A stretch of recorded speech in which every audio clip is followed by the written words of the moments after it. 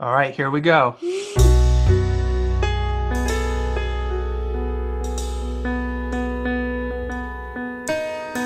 Rants with Justin and Joe. Joe. Rants with Justin and Joe. Joe. Rants with Justin and Joe. Joe. Rants with Justin and Joe. Joe.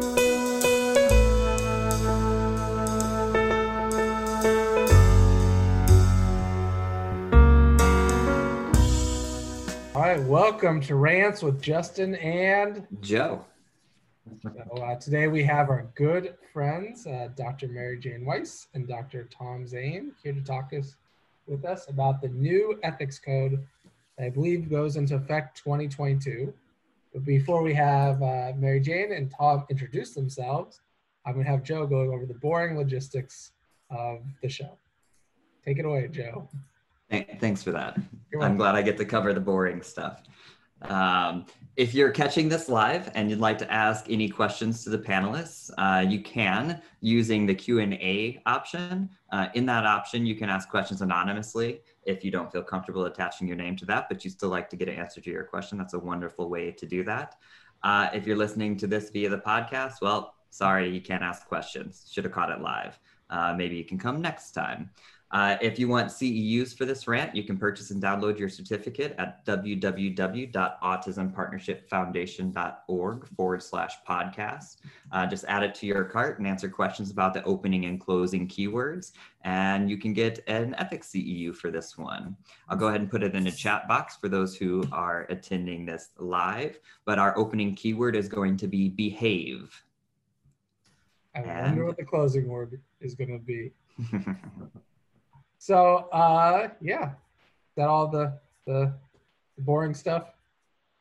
I think so, unless there's anything else you can add. No, now we'll get to the fun stuff, which I get to start off with. So I think both Mary Jane and Tom, I know both Mary Jane and Tom have been on the show before, but, you know, people don't listen to every episode. You should. But if you haven't heard them speak, go listen to the previous episodes. But I do want them to start off by just introducing themselves a little bit, and maybe in that introduction just talk about how they got into ethics a little bit, and then we will go ahead and start having our discussion. Okay, I'll start. I'm Mary Jane Weiss. I'm always happy to be here and to be with Justin and Joe, so thank you for having me again.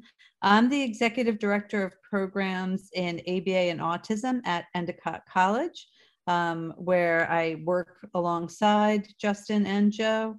And I have been interested in ethics really from my whole career.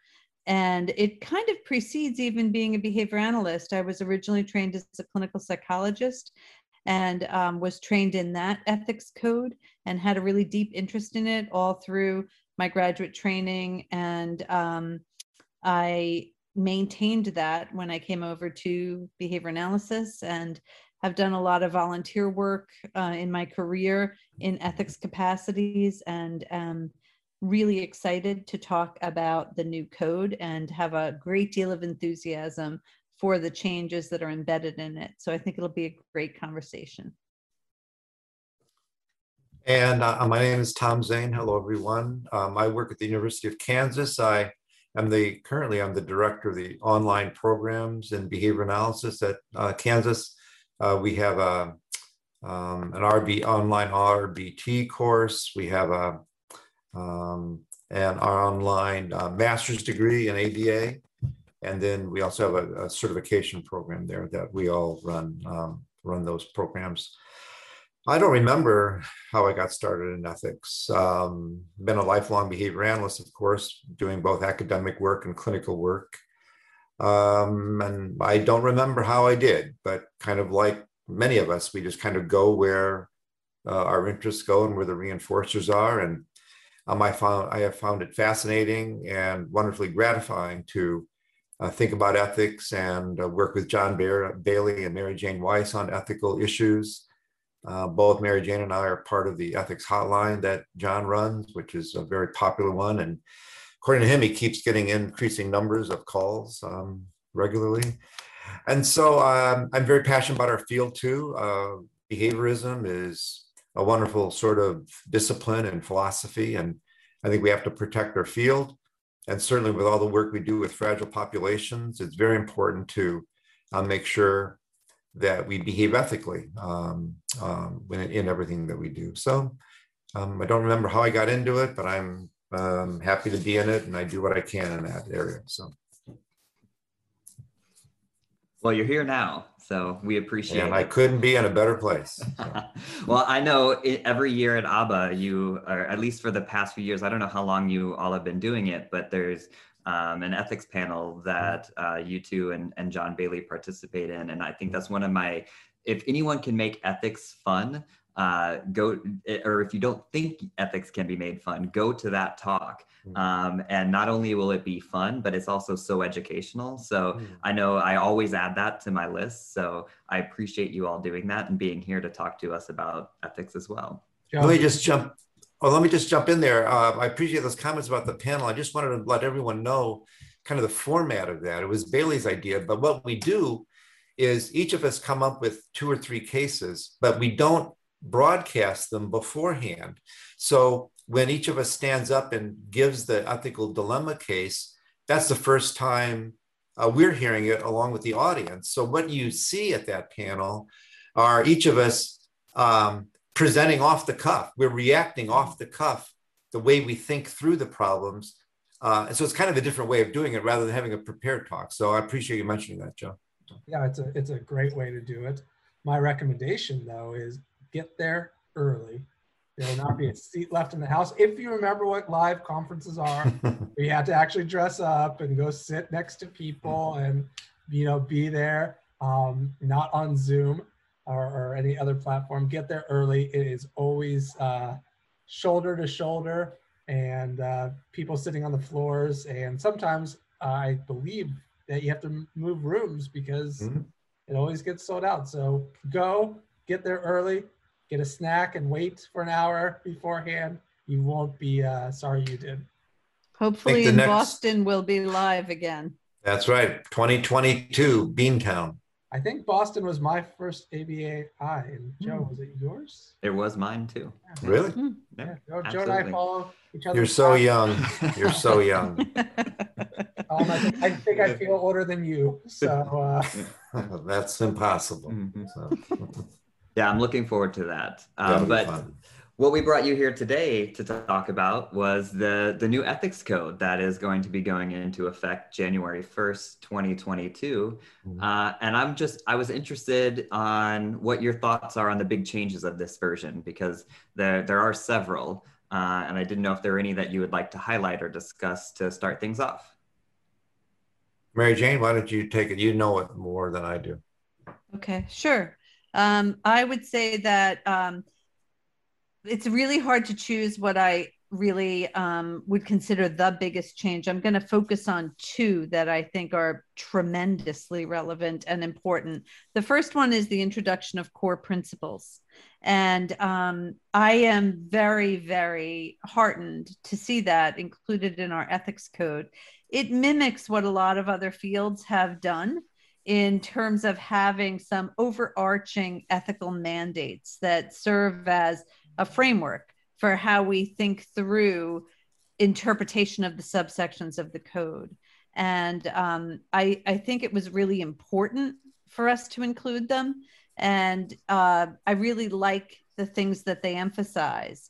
So benefiting others, integrity, ensuring competence, and treating others with compassion, dignity, and respect are the 4 core principles that have been embedded. And I'm very, very happy to see that there. In a way, I wonder sometimes why were we slower as a field to do that? But I think it might be because it is a little bit of a different function to kind of frame an ethics code with some of those core principles or value-based statements, kind of aspirational aspects to the code.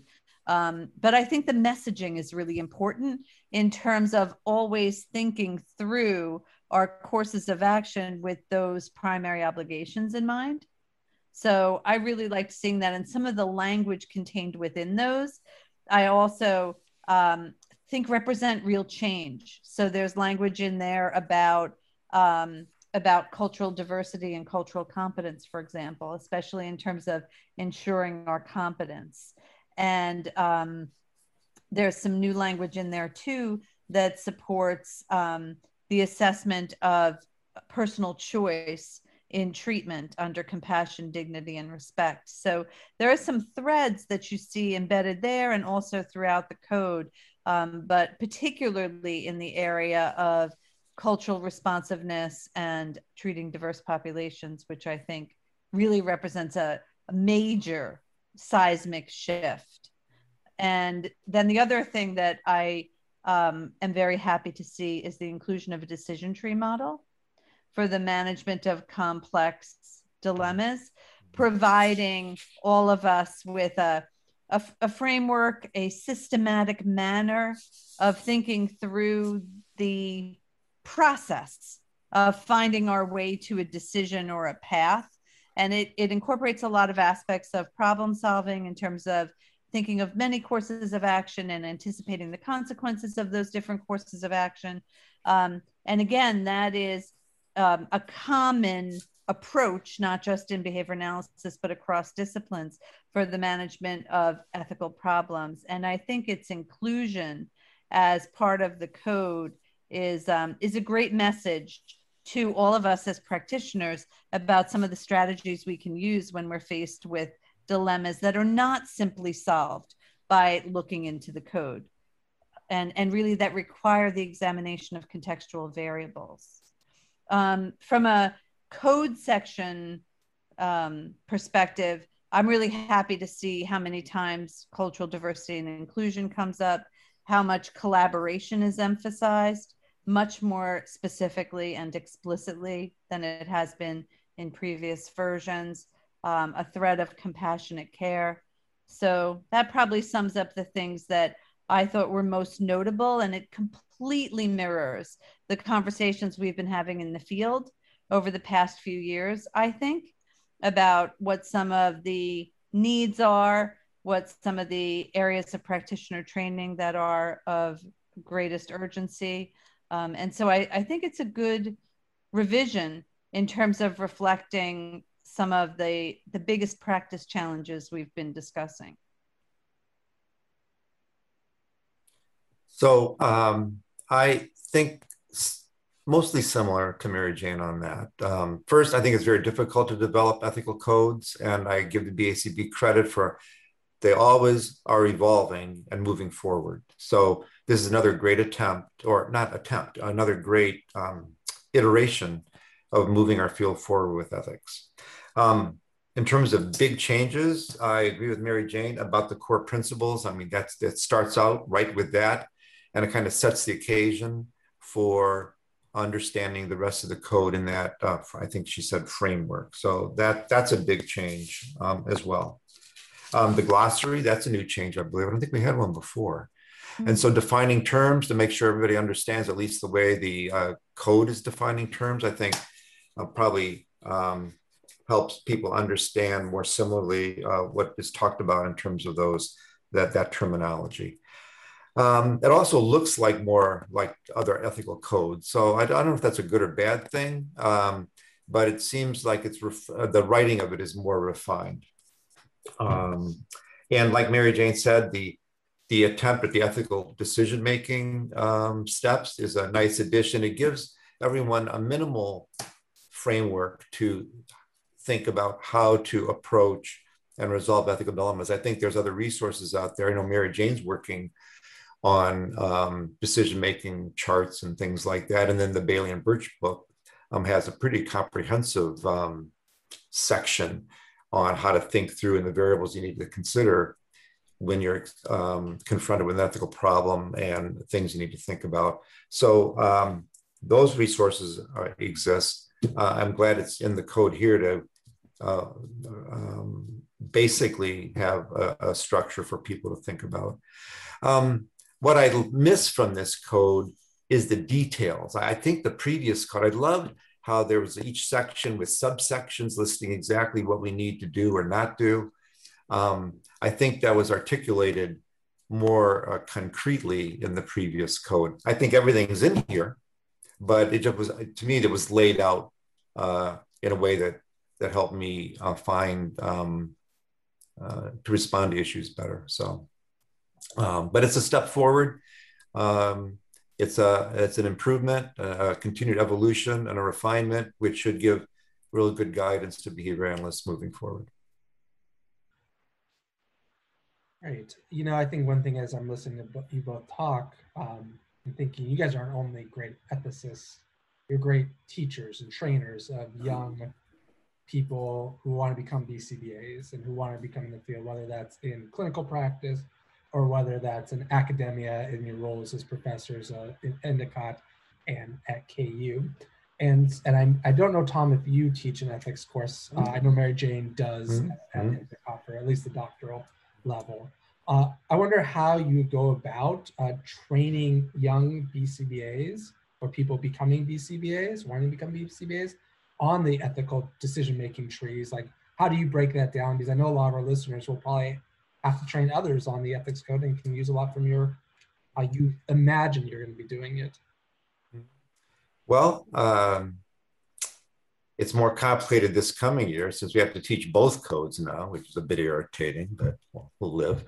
Well, it involves a lot of scenarios, I'd say, a lot of predicaments that behavior analysts or others can get into, and then model for the students the types of the issues that you need to think through. I referred before to Bailey and Birch book. I really like that structure. Like I said, they present different issues one must think about. One I always like is clout. And I think this comes into play a lot with our students. They might recognize an ethical situation, but as Bailey and Birch say, you have to figure out whether you have the clout to deal with it, right? And so, like, say you're the CEO of an organization might be behaving unethically. You know, an RBT level person or a BCABA person or a new BCBA needs to reflect on whether they have the influence to try to approach that person and change. But variables like that, so we discuss those in class, and students then reflect on, well, do they have the clout? Do they have the experience? Do they have a backup plan? Do they know how to approach the person? And so a lot of scenarios where you talk through ways to think about the issue, different responses, what can make, and the consequences of those responses. Bailey and I, years ago, we started writing some scripts, like literally scripts on how to talk about or how to approach someone who might be behaving unethically. And I find those very valuable. They don't apply to every situation, of course, but I think it's a good framework to give the students a feel for what it's like to approach someone. You get a bit nervous, you have to kind of think on your feet. We give feedback on how you're responding to the questions or the responses of the person who might be behaving unethically. So I really enjoyed the scripts. It makes it a bit more real. But generally, you'd have to expose them to the different ethical situations and talk through the issues that are involved in each, and then practice different responses. That's a big way that I work on it.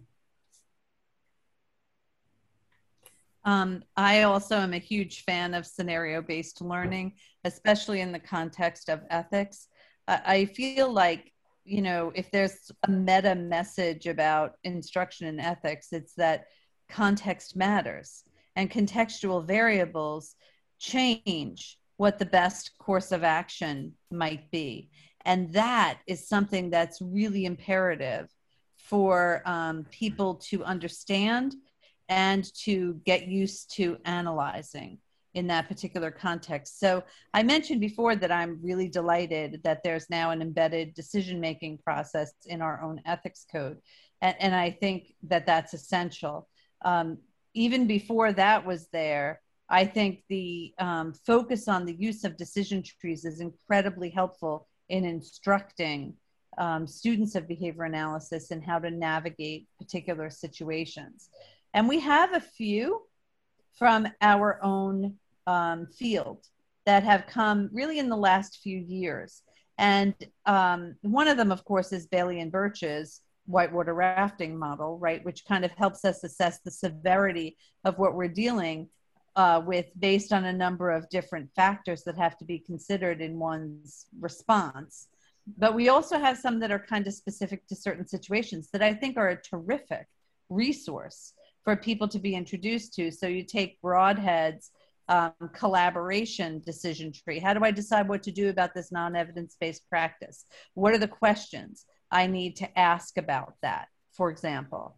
Or you take Newhouse Oystein et al.'s rubric for collaboration with medical professionals, with prescribing professionals, which essentially is a rubric along two dimensions of, is this evidence-based and is this compatible?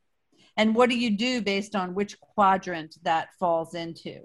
Rosenberg and Schwartz have the ethical radar article decision tree, which starts with that most important moment, right? Which is, I feel like something's not quite right.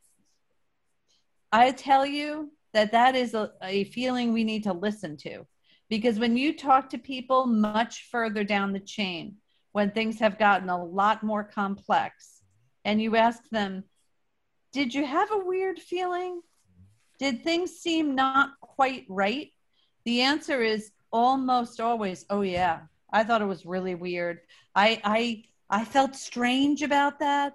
I thought it was odd, but I didn't know what to do, or I didn't do anything, right? Mm-hmm. So following that feeling, digging deeper, making yourself investigate when those feelings occur, I think is really important. So I do think that introducing students to particular decision trees, now we have several in our own field, and now we have the one in the code. Before that, I think there were also some interesting ones, even from psychology, that often used that problem-solving approach, methodically taking people through the process. Try to anticipate the consequences of several different courses of action. Even if you're going to throw those out the window and say, this is not a good idea, it's still instructive to go through that problem-solving process. So I think one kind of meta strategy is decision trees and decision-making models. Another one is what Tom talked about, and which I couldn't agree more with, and which I think can be applied with decision tree models, which is scenario-based instruction. I also think we have to focus on resources. What are the things one can do? What are the places one can go? What should one do when one needs to learn more about a particular thing? And where are the things that can help us through this? In some cases, those are actual websites or printed resources or articles. One that I really like in the context of non-evidence-based intervention is Autism New Jersey's parent-friendly resource, which is the treatment guidelines for autism, which have red, yellow, and green light procedures. Because I think it helps us understand what's the level of evidence for this, what's the level of risk for this. And if somebody comes to you and says, let's do a red light procedure, your answer is no. Right? But if someone comes to you and says, let's do a yellow light procedure, under certain conditions, you might consider a single case-based assessment of whether or not that particular path is fruitful for this particular learner. But I think knowing those resources, another resource that I think is really important in this context is knowing position statements from other professions, so that you could reference some of what other fields are saying about a particular intervention. And then there's also the resource of people, teaching them as a strategy. You sometimes need to talk to other people. You're not going to be able to figure this out on your own. You may not be able to figure it out in your setting. You might need to reach out to a mentor, a former professor, an ethics hotline. So you may need some of the resources in the form of people with greater experience and perspective than you have. And I think it's really important to tell people that. I've had to do that a number of times in my own career, and I expect I'll do it many times more. So it's not only experience-based learning that reduces your need for that. It's also just really being able to rely on one another as a community of behavior analysts who support one another through some of the most difficult situations that we face. As you're Yeah. saying, as you Go were ahead. saying, as you were saying that, Mary Jane, I was thinking of like was writing down buddy up, like a buddy system Mhm. for ethics. And like I feel fortunate enough that I can go to either one of you if I'm unsure which way to go, if something is a potential violation, whether it's for myself or for someone else. And I think the benefit of finding someone is also it takes out that emotionality, I guess is the best way to describe it. That it's like this person who's not as deeply invested from it from a different perspective, whether it's you are faced with an ethical scenario that someone's brought upon you, that's going to be emotionally charged, or whether you are looking at someone else's behavior, you have a certain perspective from that as well. So I think that's a really good advice of finding them. I love the hotline and that stuff, but I would encourage you guys to find your Mary Jane Weisses and your Tom Zanes and your John Bailey. Not necessarily Mary Jane Weiss or Tom Zane, though I'm sure they'd be more than happy to talk to you about ethics. But find those buddies who you can trust and who you know are objective, will give sound advice. Yeah, I would just support that emphatically. That's great wisdom. And I think in both of our classes, we talk about that and stress the importance of a sounding board. You know, I talk about it in terms of a sounding board. Don't make decisions on your own, particularly if you're kind of a rookie in the field and you're not experienced in confronting ethical cases. You need to get advice from people. That's a great, I'm really glad Mary Jane mentioned that. On another related topic, she mentioned different decision tree models and so forth. In the area of research ethics, is it Gary Kucher? I can't remember his first name. Is it Gary? Jerry Kucher, Koocher, has written a lot about ethics and research. So he's another really great resource to think about.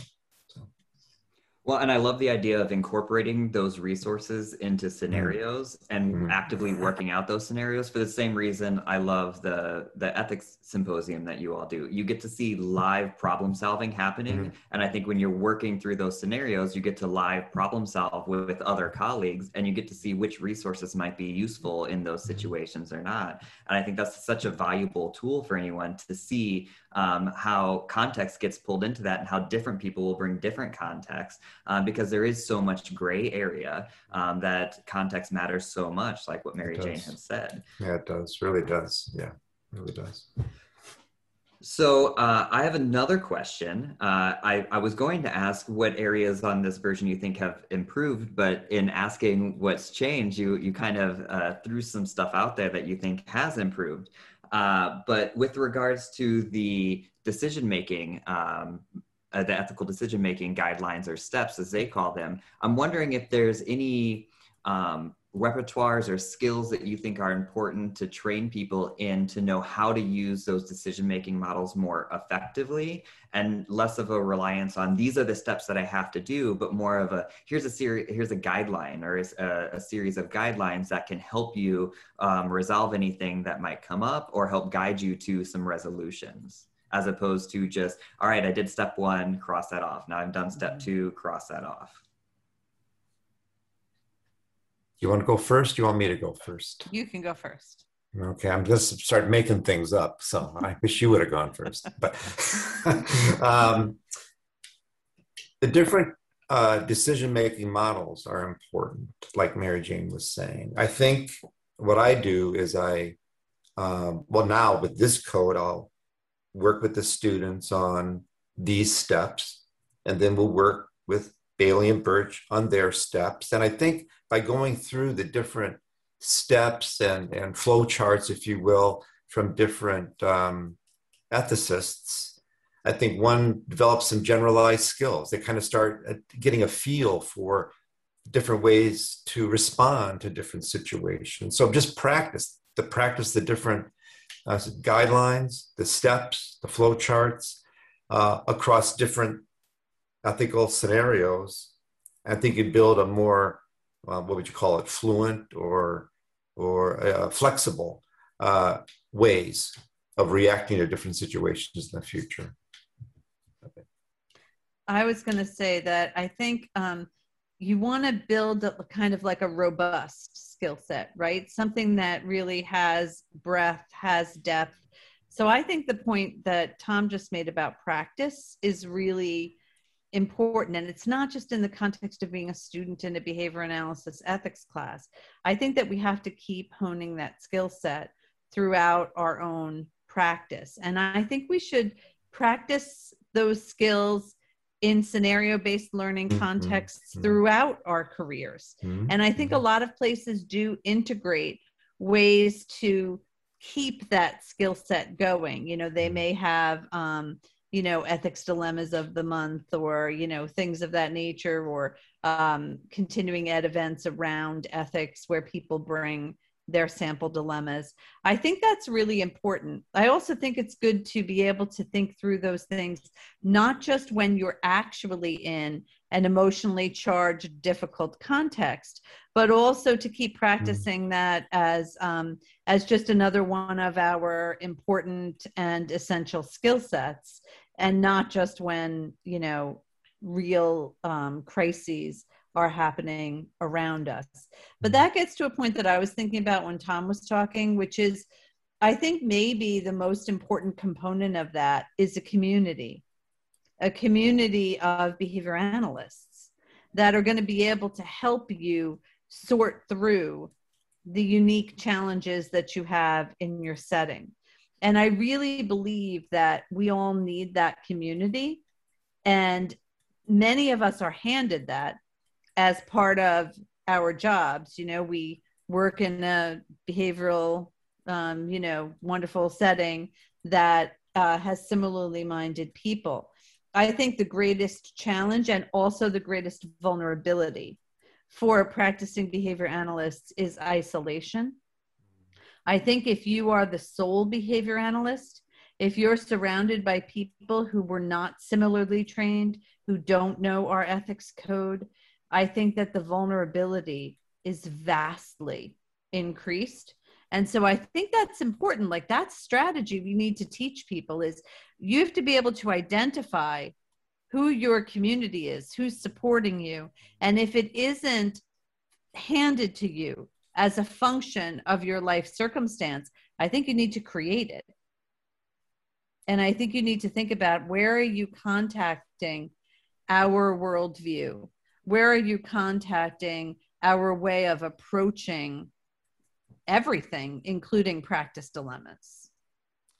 And to kind of throw into that mix, I would go back to the point about exposing students and everyone to different ways of thinking about ethics. In particular, I would talk about, you know, there's some people in our field that are less gray about ethics, and there's some people who are more gray about ethics. And I think it's very important to expose the students to that range of color, I guess, because people who are really gray have different ways of thinking about ethics, and the people who are less gray have different ways of thinking about ethics. And to expose the students to all that is very important. For example, Mary Jane talked about the red light, yellow light, and green light example. Well, what I like to say about that is, I'm from a very small town in Iowa. Our town was so poor that we just had one stoplight. And one year, the stoplight broke. And we were so poor, we could only afford a stoplight with a red light and a green light, right? And so the way I look at that is, if the procedures that we're thinking about are green lights, great. If they're not green, they're red. So anyway, obviously we could attempt at a joke, but different perspectives students need to hear, to let them kind of learn which way they would go. Like, are they going to be more gray? Are they going to be less gray? And that's valuable for them to learn as well. By the way, one of the strategies that I teach master students in terms of long-term problem solving and management of ethical challenges is to make sure that when they do approach people, like when they need to go to their resources, when they're reaching back out to a mentor, that they should go to more than one. Mm-hmm. And my reason for saying that is exactly the point that Tom just made, which is that we don't all think identically. I mean, we think identically about some big ticket items. We could get 100% IOA on a bunch of things that we could throw out. But then there would also be a bunch of things that Tom and I, for example, right now would say slightly different things about, right? And it doesn't mean that I'm right and Tom's wrong or vice versa, right? But it does, I think it's really fascinating, because if you were to keep talking to Tom and I, you would, at the end of those conversations, come up with some areas of agreement. There would be elements of our responses that would be in 100% agreement. And I feel like if you were the person consulting both of us, you could be pretty sure then that those components are really good components of what you ought to do next, because you got agreement from two experts about that area.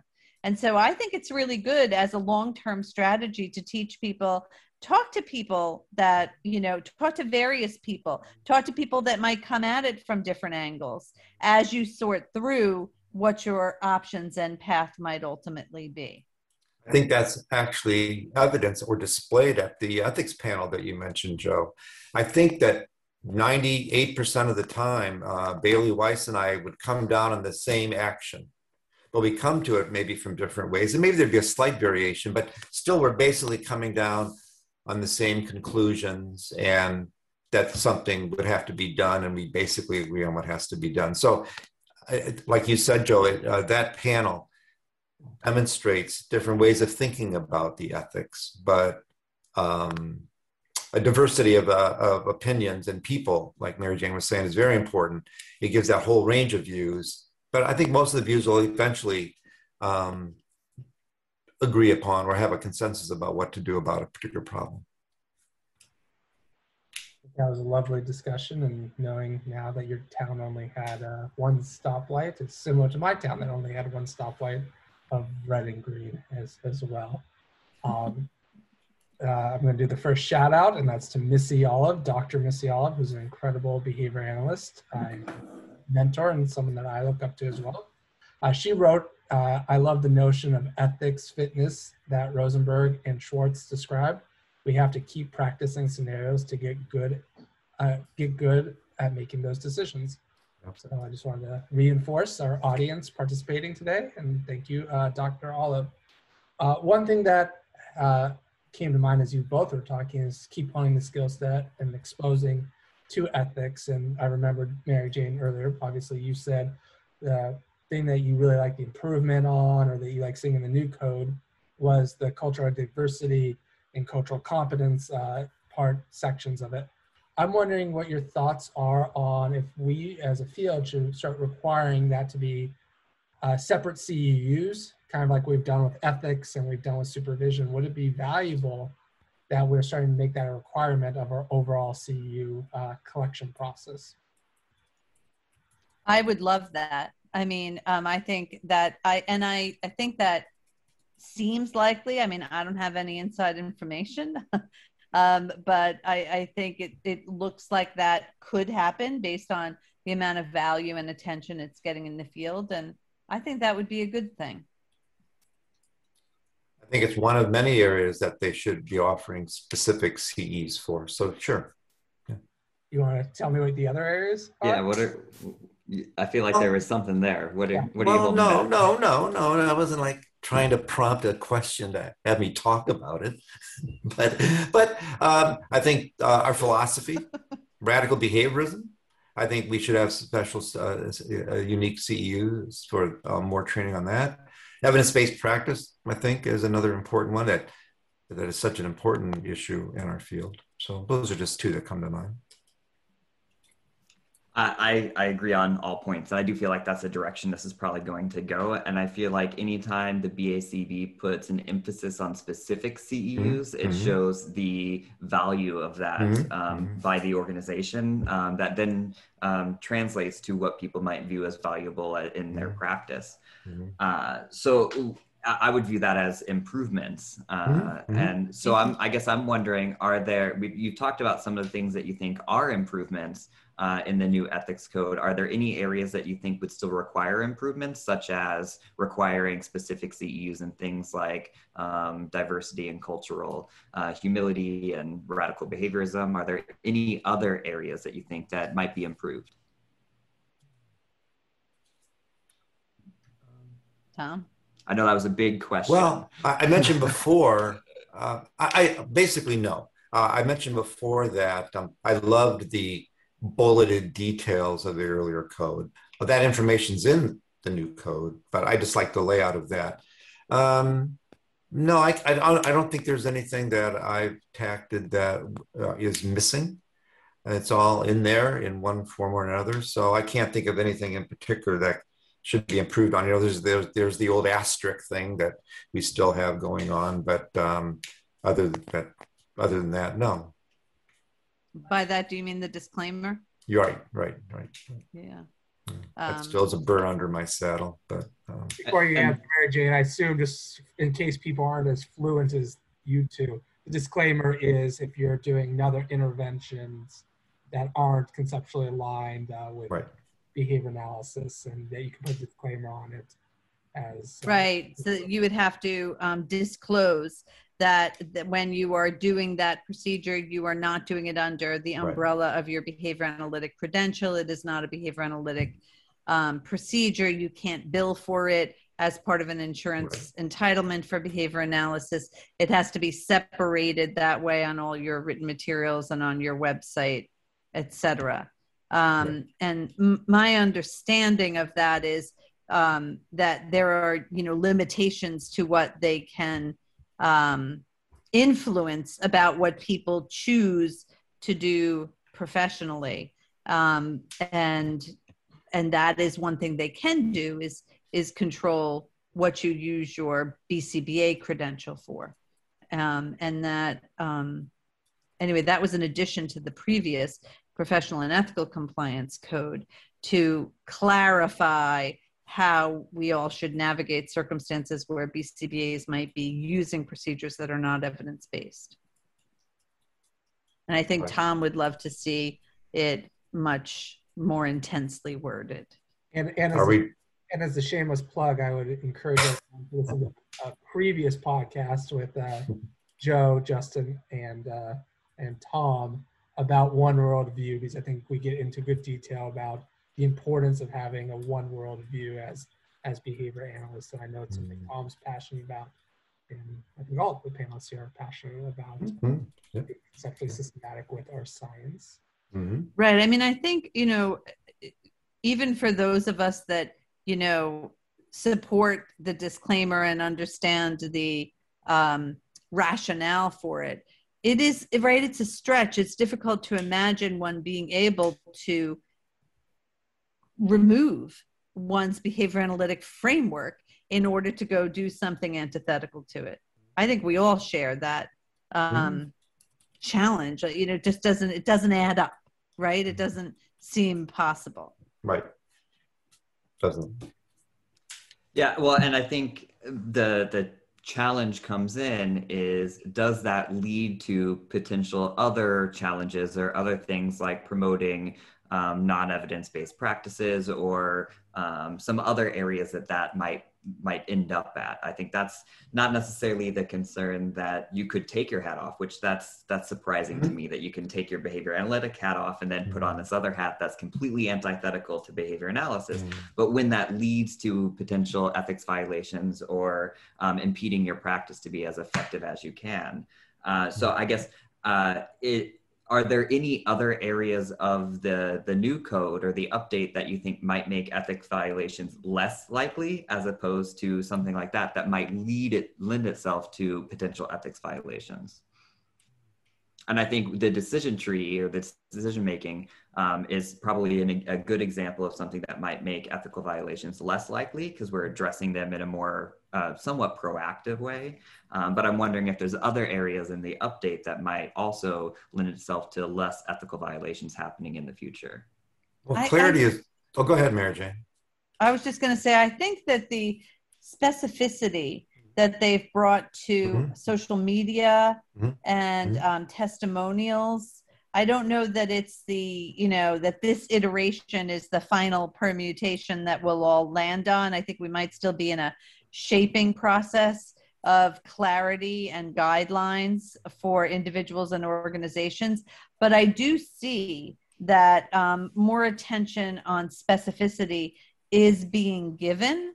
in ways that I think are a great advance. So, for example, the language around, what you can do as part of grant submissions in terms of that, that being a kind of context in which more information might be shared and things of that nature. I think we still have a long way to go. We're all still as a society and as a field grappling with some of these things, but I do see an attempt to be more specific about what are social media platforms, what are we defining as different kinds of electronic behavior, and what are the guidelines around those. I think that that's an area for growth. And I wouldn't be surprised if that changes a lot more in the years to come with increasing levels of specificity. But I do see that what is happening already reflects an attempt to provide a bit more support to practitioners trying to navigate it. I think the specificity helps a lot to reduce possible ethical violations. Like you said, Joe, the inclusion of the decision-making tree gives some specific strategies to behavior analysts, and I think they are then more likely to implement those.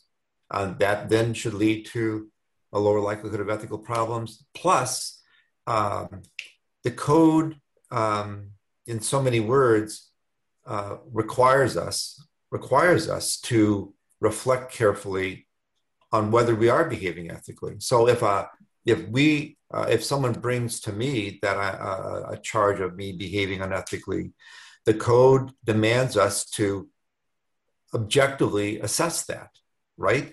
And the code supports that self-assessment. And I know that both of us teach our students, look at, if someone in the future accuses you of behaving unethically, don't get defensive, don't lash out, don't ignore it. Do a very careful assessment of the charge. Is there truth to it? And if there's a possible truth to it, stop it. Do something that fixes it. Maybe it's not a real ethical problem in your mind, but behave in an ethical way, right? Solve the problem, shut it down. And so by having that, again, emphasized in this code, I think that adds to the possibility that there'll be fewer ethical problems if we take that to heart and agree to look inside ourselves to make sure that we're not behaving unethically, and to fix it if there possibly could be. We might be doing that, right? So. Yeah, well, I think that's a wonderful point, and it emphasizes that one of the essential repertoires to be able to behave ethically would be self-assessment skills. Mm-hmm. So in terms of how we can use those decision-making models a little bit more effectively, or behave more ethically generally, being better at self-assessing and developing those self-assessment skills.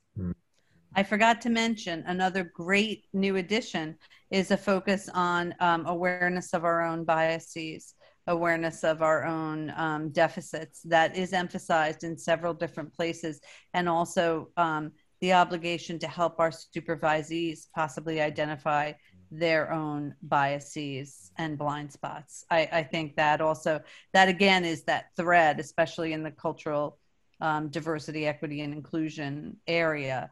But it occurs throughout the code in a number of different contexts and exactly emphasizes that value. So we have a question from the audience member, from a rising star in our field, Jessica Piazza. And she says, love everything in this session. How do you think the inclusion of core principles might change instructing students and trainees, if at all? I think it needs to be part of what we ask them to do in scenario-based learning. Are there core principles that are relevant here? If so, which ones and why? I think it actually needs to be something that is embedded into the application piece of what we do. In my opinion, people need to learn how to go reference that and think about which one of those is relevant and why. So I would embed it into scenario-based learning. How about you, Tom? Oh, totally true. Yeah. I, I think those core principles are like a foundational piece of ethics training. So the students have to become very familiar with them. And then when presented with a scenario, like Mary Jane said, you refer back to them. How is the scenario connected back to them? Understand that, and then go on with, delving deeper into the problem and what other questions and issues you have to deal with. But yeah, definitely a core piece of the training, very foundational. Well, and it being upfront and at the top, along Yes, with the yeah. glossary, really Yeah. sets the context Right, for looking right. through the rest of it, Right. and helps you interpret some of those things that are in the sub bullet points a little bit better. That's true. Yeah, it was organized nicely, right? Mhm. Although I did notice that in their definition of behavior analysts, it doesn't necessarily include anybody that might be an RBT or pursuing their RBT, or anyone who's not certified or not on their way to being certified. And I'm not sure how I feel about that. Yeah, good question. I don't know what they were thinking. Yeah, but because I know I'm probably preaching to the choir here, but I view behavior analysis as a worldview, and you can't necessarily certify someone in a worldview. But I also understand why they might have needed to define it for the purposes of the code and the practice of behavior analysis. But it was something that made me question just a little bit. Interesting.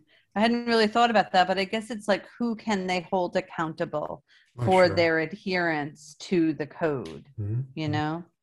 I don't know why RBTs wouldn't be held accountable, but I don't know their thinking behind it.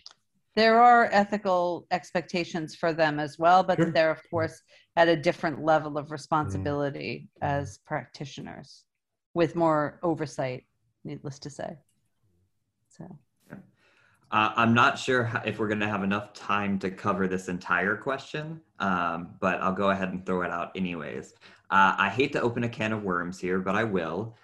What are the issues with BCBAs posting in Facebook groups that ABA is abusive, or that non-behavioral things are the function of behavior, and that our typical functions, for example, attention, escape, etc., are outdated? Say it one more time. Sure. What are the issues with BCBAs posting in Facebook groups that ABA is abusive, or that non-behavioral things are the function of behavior and that our typical functions are outdated?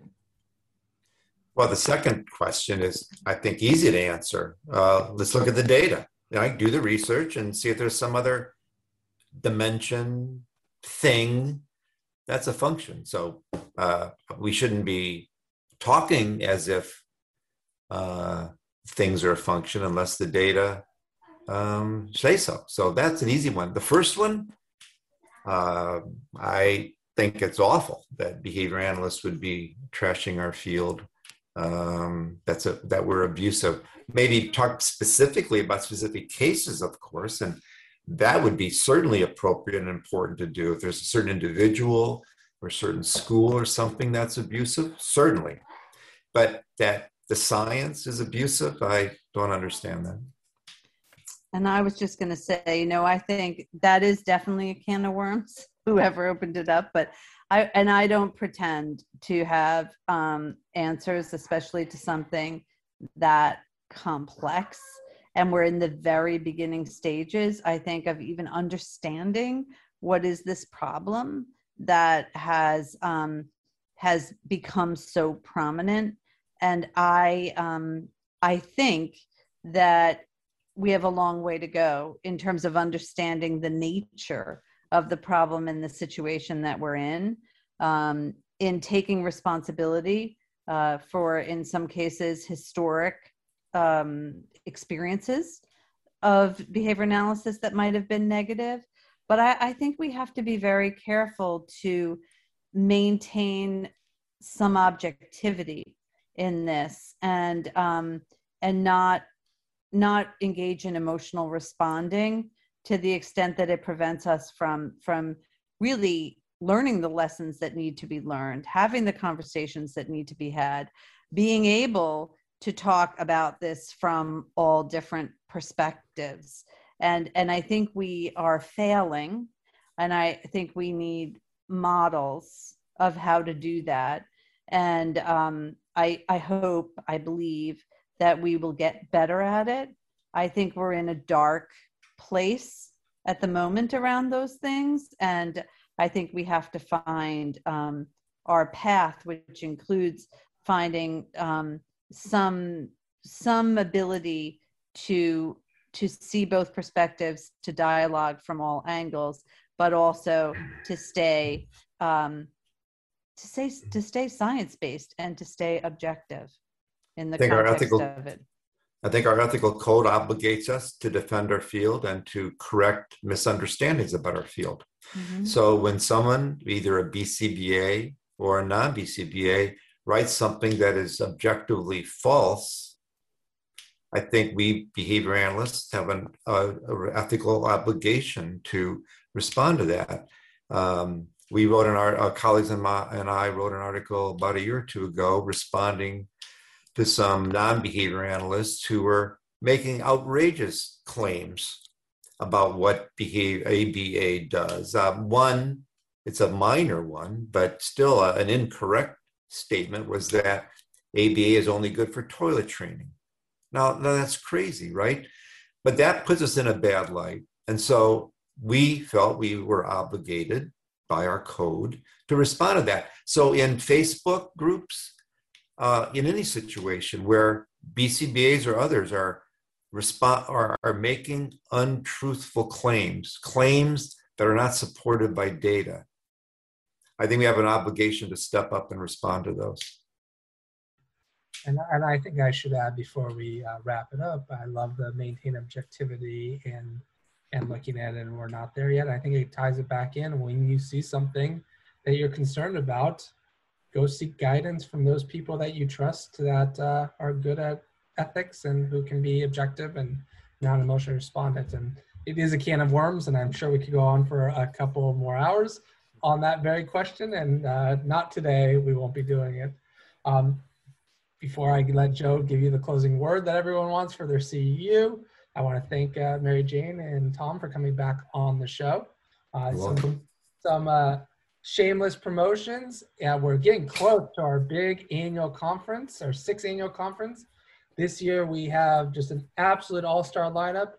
Amy Gravino, Tim Vollmer, Bridget Taylor, Nora Syed, Amanda Kelly, aka Behavior Babe, Ellie Kazemi, and Peter Gerhardt. So every presenter is a keynote anywhere else, and probably an opening keynote everywhere else, and they're all in one all-star lineup.